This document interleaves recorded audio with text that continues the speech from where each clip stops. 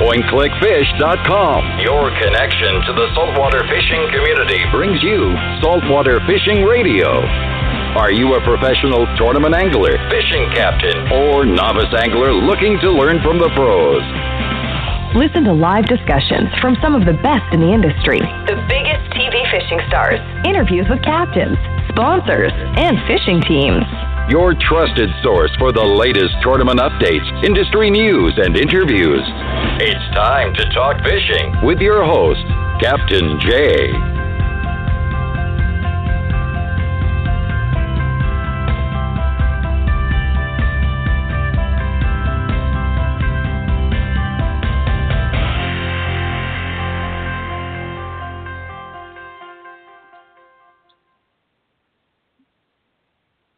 Hello, everyone. It's Captain Jay, PointClickFish.com Fishing Podcast Radio. We're excited to bring another great show this evening. Bryce, I tell you, we're looking forward to our guest this afternoon. It's from Beyond Our Shores and also the Dolphin Research Program. We're going to learn a little bit about the organization and kind of get us up to speed on what these guys are doing. We've seen a lot of stuff on social media, a lot of boats taking part in the program. So, I mean, one of the things that we wanted to do was to go ahead and bring Price on. I think Price is actually on hold in the studio with us. So let me go ahead and get Price on with us. All right, Price, I think I've got you live here on the air. I know you were in the studio there, but we just did the intro and kind of educating people a little bit of what we're going to talk about. That is correct, Jay. We are excited today to have the Dolphin Fish Research Program on, and we were just talking earlier about learning more about what these guys do, and we're excited. Well, I tell you, we are in the podcast world. We had read the times wrong, so we apologize. So I wanted to go ahead and get Dr. Merten on the line with us to talk to us a little bit about the Beyond Our Shores Foundation and also the Dolphin Research Program. So we wanted to welcome you to the show this afternoon. Good afternoon, gentlemen. Thank you very much for having me on this interview. The Beyond Our Shores Foundation is continuing the Dolphin Fish Research Program, which was founded in 2006 as a private research organization. It actually originally began in 2002 with the South Carolina Department of Natural Resources, and has now evolved to be owned and operated by the Beyond Our Shores Foundation. So the program itself started in South Carolina?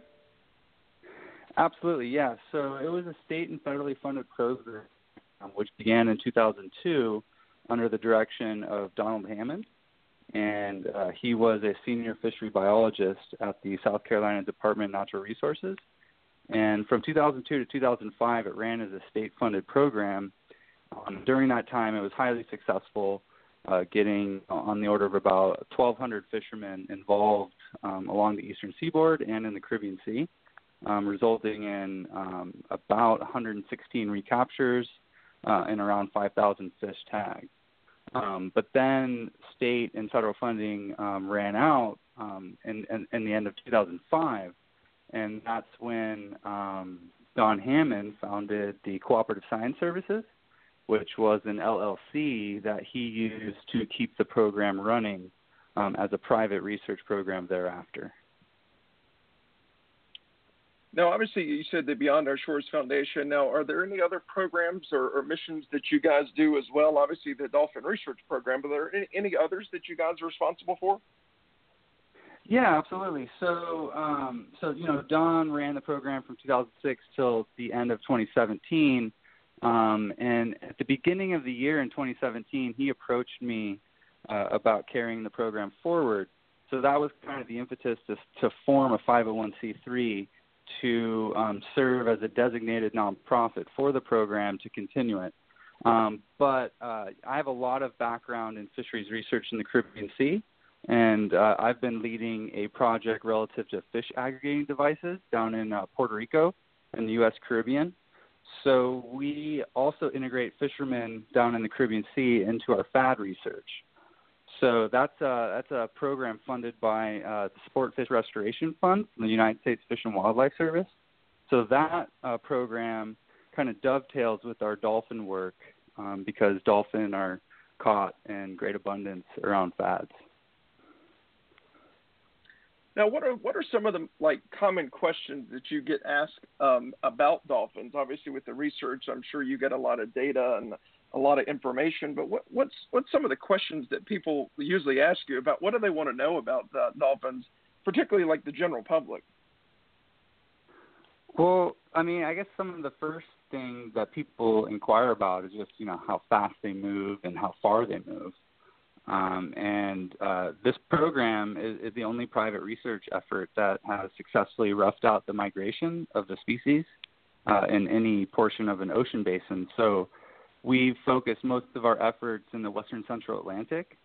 And since 2002, there's been around 23,340 fish tagged. And of those, about 583 have been recaptured. And all of that data has allowed us to piece together a migration circuit throughout the western central Atlantic.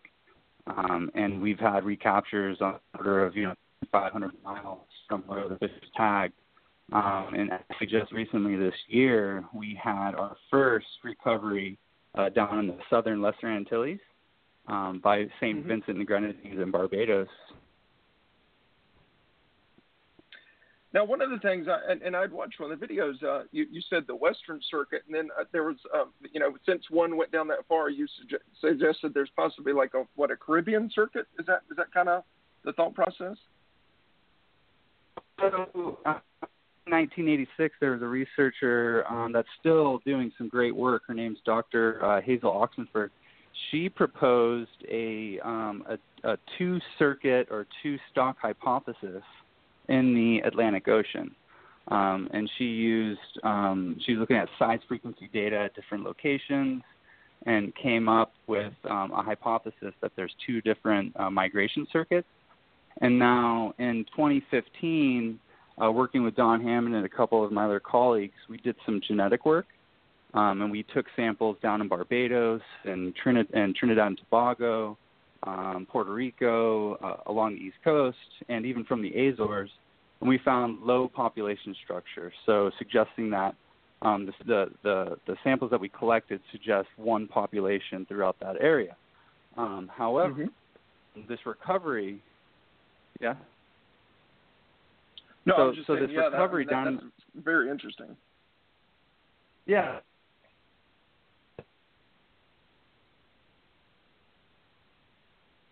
And suggests that there is mixing. If there's still going to be an interface.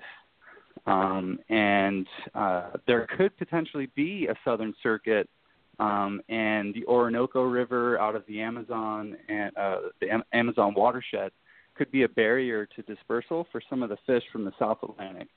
So there's still a lot of research to do down in that southern portion of the region. But this recapture does suggest that there could be mixing if there are two circuits. Now, with a lot of your research, how far do they typically go? I mean, how far does a typical dolphin go? I mean, we have a really unique area in this part of the world because the Gulf Stream drives a lot of the current flow along the eastern seaboard. And so with that strong current structure, these fish are moving generally to the north along the eastern seaboard. And within, just a few months, they can move from Key West all the way up to, south of Rhode Island in those canyons, south of Nantucket and Martha's Vineyard. So we see fish, traverse the East Coast in less than 2 months. And dispersed down in the Caribbean Sea in as little as 6 to 7 months. So they're always on the move and constantly, in search of fish or, bait. And they're constantly trying to feed their voracious appetite. They're highly migratory species. Now, one of the things you said with their appetite, from my understanding, is they grow really fast. Yeah, absolutely. And actually, we just had 2 recent recoveries where we're able to get some growth data from the tagging event to the recapture event. And these fish that were just recaught and reported to us, they were released as 17 and 18-inch, peanut dolphin. And the anglers that recaught them measured them at 36 and 42 inches. So when you break that down to an average weekly growth rate, it's between 0.46 to 0.82 inches per week, which is nearly 2 to 4 inches per month. So, and that's recent data. We're actually trying to write a scientific paper using our tagging data to look at growth. And it's right around 2 inches per month is the growth rate that we're seeing through our tagging data. So I got a question on for the data. When you guys retrieve data, are you guys working with captains? Are you working with tournaments? How do you go about, getting your data and your information?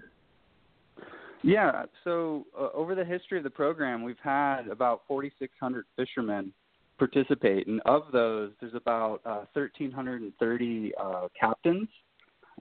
So, there's a lot of anglers that are on board of either a charter or they're just recreationally fishing, and they participate by catching a fish and tagging it. So we also do work with tournaments. We generally do not focus on tournaments for tagging because typically the mantra with a tournament is different. But there are some tournaments that do promote, the release of small, healthy dolphin. So we'll provide kits to those tournaments. But generally, charter fishermen, recreational fishermen, and even commercial fishermen, they approach us to participate, to, release small fish to conserve the fishery. Now, what does it mean, and how do anglers get involved? What does that entail? Well, we give out, free tagging kits to anybody that wants to participate. We generally start off by giving a starter kit to people that are new to the program. So we'll send them 3 tags with an applicator and some stickers from our sponsors. And then after we get those mail cards sent back to us, we'll step them up to like a 10-tag kit or, even a 20-tag sleeve. So we like to try to ramp up our effort with different fishermen. And we do get a lot of inquiries, so we're kind of shy to send out, 20 tags per inquiry because it's expensive. So we generally work our way up with fishermen. And when it comes time for them to report, how easy is it for them to report a tag, or recovery, when they're able to either initially put the tag in or if they recover one? How easy is it to get that information to you? Well, so with any tagging program, the paperwork is a necessity. And some fishermen don't want to do paperwork, so they're kind of turned off right away from a tagging program. But, this is scientific research. We're conducting, we're trying to answer a lot of different questions related to the species. So just by virtue of that, the tagging itself does mean that there's going to be some paperwork that has to be done. The tagging cards are pretty straightforward. We're just asking for basic information like the latitude and longitude where the fish was released, the date, the size, the sex, and then if there was sargassum present, birds present, stuff like that. Now, if you're lucky enough to recapture a fish, the tag has our website where you could visit the website to report the recovery. My phone number is on there as well. You've got recoveries. You could use WhatsApp. And actually, that's how I got the St. Vincent recovery reported to me was via WhatsApp. We also could use mail, so they could send in the tag. So anglers use various ways of communicating with us, but whatever works for whatever fisherman, we try to cater to that individual to make it as easy as possible.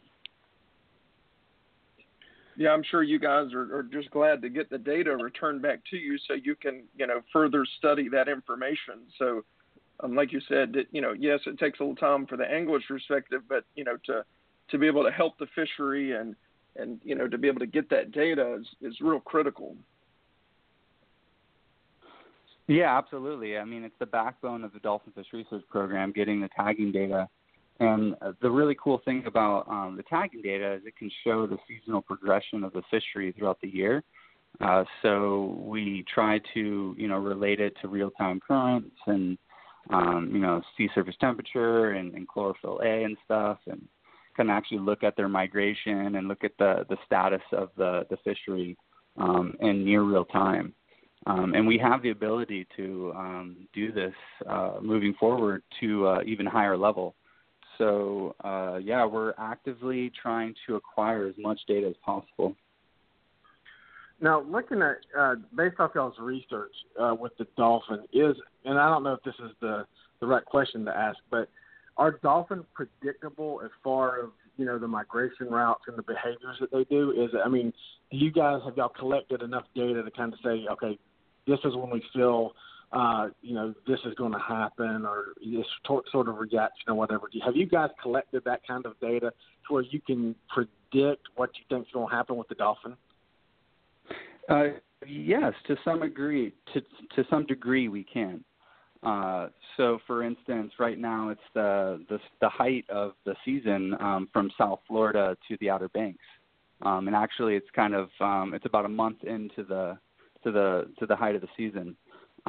So from the beginning of May is when we started to see some really large fish show up off the Outer Banks, and even down off of South Carolina all the way to the Keys. Now we do have different entry points for the fishery into the U.S. Exclusive Economic Zone. So the fish come from the Caribbean, and they're either going to be heading towards the East Coast, kind of northeast of the Bohemian Escarpment, which is kind of northeast of that whole line of islands on that part of the Bahamas. But another entry point is the Old Bahamas Channel near Cay Sal Bank, which heads into the Florida Straits. So you can have fish enter the U.S. fishery that way as well. And then you have the loop current south of there where fish can come into the U.S. fishery. So each of those entry points provides, anglers with the opportunity to target the fishery at different times of year. And generally we see fish enter the U.S. East Coast fishery kind of more to the north of those entry points I was pointing out. So they come from the Bahamas first towards South Carolina, and then later in the season you start to see a lot more fish, young of the year fish, come from the loop current. And it is a pretty predictable movement pattern in terms of the rate of movement through the Gulf Stream system. And down in the Caribbean too, you could see some really interesting seasonality that's predictable as well. Now, are you able to share that information, or obviously that you have some YouTube videos and things that will show some of the tracking of some of the fish, but do the public get the opportunity to see any of those migration patterns or any that tagging information at all? Yes, absolutely. So the best way we communicate about the current results, recent satellite deployments or recaptures, is using our monthly newsletters. So we highlight, who reported a fish and what's going on with the movements of the fish within the last, 2 weeks. But we are in the process of reviewing our entire database, which is, it's a 16-year data set with nearly 24,000 releases. So we're trying to get that all polished up to release some interactive web-based maps to showcase the data. So that's a huge thing that we're currently doing and hope to get that ready by the spring of 2019. So we're probably about 6 to 8 months away from having a really neat kind of web-based interactive map with all the data. But we try to, we've published, 6 scientific publications that are on our website that really go into the nitty-gritty and the science of everything we've done relative to the movements along the East Coast, from the Bahamas, from the Caribbean, genetic stuff. We're working on, fishing mortality studies. So there's a lot of different things that we're doing with the data set. Yeah, Bryce, I think that'll be really neat to be able to see that, the interactive map piece. That'll definitely be very interesting to see that data. Like you said, there's 16 years of data there, which I imagine that's a lot of fish. What do you say, 24,000? 24,000 fish have been released, and actually it's above that now that we're about 5 months into the season now. We've had, I think, around 510 fish released from January 1, 2018. And just this past week, one of our guys down off of Cujo Key, he's tagged 92 in 4 days, Don Gates and the Killing Time 2 fishing team. So he alone has tagged around 2,700 fish for the program. Wow. So, yeah, his contribution to the program is a study in itself. And we're actually really working with him to get some high-definition data of his, vessel movements and to correlate that with satellite imagery to really look at the movements of dolphin within the Florida Keys system. So, anglers can participate in different ways, and Don Gates really takes it to the next level. And we try to provide him with the tools to allow him to learn more about the fishery and to contribute, to fishermen along the East Coast and, abroad. Well, I tell you, I think it's awesome work that you guys are doing, and we need more people out there studying this type of information, so therefore we can keep the population healthy and track them and know what's going on within the industry. So it's really awesome to hear about the work that you're doing and have been doing. Well, thanks for this opportunity. I'm really excited to share, our results and what we're doing. And, this program is made possible through the generous support of the Guy Harvey Ocean Foundation. We also get support from Grady White Boats, AFCO, Costa Del Mar, Star Rods, and Perry and Niblett, a maritime firm in Miami. Also, there's a lot of key fishing clubs that keep us running: the Florence Blue Water Fishing Club in South Carolina, Piedmont Fishing Club in North Carolina, West Palm Beach Fishing Club, Central Florida Offshore Anglers, Florida Sport Fishing Association, and then private donors. They provide critical support to allow us to continue the research. It's expensive to run an international tagging program, especially with how we're trying to expand. We're trying to get anglers in the Eastern Tropical Pacific and Mediterranean Sea. So we're truly sending tags all over the world. We actually sent a kit to the Reunion Island this year to get people to tag fish in the Indian Ocean. And, it's very ambitious of us to think that we could start to get some movements over there, but got to start at some point, so we're going for it. Well, that's something good to bring up. If somebody wants to, 1, get involved, or 2, make a donation, what's the best way for them to find you and get in contact with you? Well, so Beyond Our Shores Foundation, the website's beyondourshores.org, and that's the 501c3 that allows us to give tax-deductible documentation to anybody that wants to contribute. So I encourage people to visit beyondourshores.org to donate. We also sell T-shirts. So we have, Guy Harvey, he did our logo. It's an amazing logo. So we produce T-shirts with that logo, and in the past, Don gave them out for free, but we're trying to use sales from the T-shirts to fund more of the research. So we can also, send more kits out and get more data. So people can buy a T-shirt. And then, we also were thinking about hosting events in the future at tournaments and other types of events to raise funds in coastal communities along the East Coast. So there's a lot of things that are going on. This transition into this 501c3 has been a big undertaking, but we're scaling up and we're expanding, so we're excited. Well, definitely sounds like you guys have a lot of great things going on, and look forward to meeting you in person, and hopefully somewhere along the tournament trail or the seminar we'll be able to meet and learn more about what you guys are doing at the Beyond Our Shores Foundation. But once again, we thank you for taking the opportunity to share the great things that you're doing, and I look forward to following up and seeing how it's progressing over the next few months and even years. Absolutely. Thanks, Jay. Thanks, Price, for this opportunity. This is my first radio podcast, so I hope it went smooth and well, and I was able to give you some good information. If anyone would like to participate, yeah.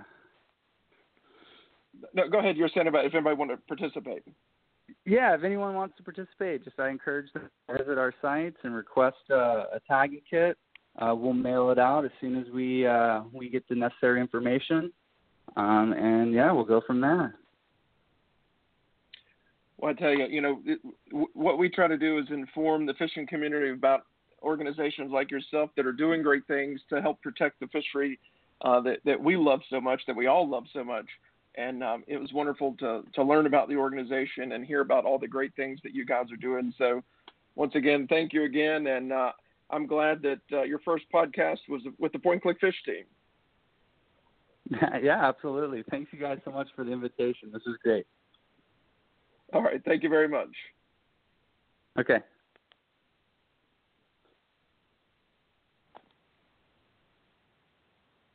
Jay Price, that was Wesley Merten from the Beyond Our Shores Foundation. We definitely apologize to him we got a little bit of a late start today, but I tell you, what a great organization, do a lot of great things. But there's a lot of information there that people can learn from if they take the time to study that information, those white papers that they put out, where these fish are going, the patterns, where, like you said, they can predict to some degree where these fish are going. Yeah, it's interesting even how we came upon this information as we were actually, with tournament season going on and some of the boats that we follow throughout the world, as we actually had seen a post congratulating a team for all their tags that they had done with the foundation and the program. And Jay and I started looking at it a little more and said, this is something that we've never heard of, and we thought it was interesting. And once we looked into it, it's like, it would be great to reach out to them to learn more about this. And I hope, anybody listening today learned a little bit more about, dolphin, which is, it's a beautiful fish. Well, and also that they can get involved and help contribute, by getting those tagging kits and able to tag those fish. They're able to provide that information and resources back to the organization so they have more data to be able to do further research. So a lot of captains, a lot of teams that are out there fishing every day gives them an opportunity to provide back to the scientific community to get and find more information on these fisheries. Yeah, I'm sure when we post the information of the show, we'll share and we'll tag the Beyond Our Shores Foundation information. So if you've got any questions or want to learn more about them, check it out. Yeah, on the website, when this is posted on Point Click Fish, down below the show, we'll leave a link that'll take you right to the Beyond Our Shores Foundation, and you can check out the links. There'll be an area for where if you'd like to donate or you'd like to join, we'll make sure we add that in there too, because I think that's important that people take the time, if they want to take part in it. But Price, we've got a lot of great things coming up. We're working on a lot of great stuff, but I wanted to take a few moments to thank our sponsors who help make what we do possible at Point Click Fish. Obviously, Crystal Coast Graphics, Jarrett Bay Boatworks, Ray Marine, Sirius XM Marine, also Price Power Pole, Seagar Release Marine, and our other fine sponsors that help us out to make this possible here at PointClickFish.com. Price, we've had a busy week this week and looking forward to the next few weeks. We've got some information. The studio is almost done with the JL Audio sound system, the Lithium Pro batteries, and the Xantrex inverter. So that's something that'll be very excited for us to be able to implement that new studio. So we're looking forward to rolling that out on the tournament trail. One big hint we'll give you is you'll hear us coming. That's what I can tell you now. You will hear us coming. That is a true statement. Once again, thanks again to the Beyond Our Shores Foundation. We're looking forward to hearing more from them. And until next time, everybody, stay safe on the water, and we'll catch you back on pointclickfish.com.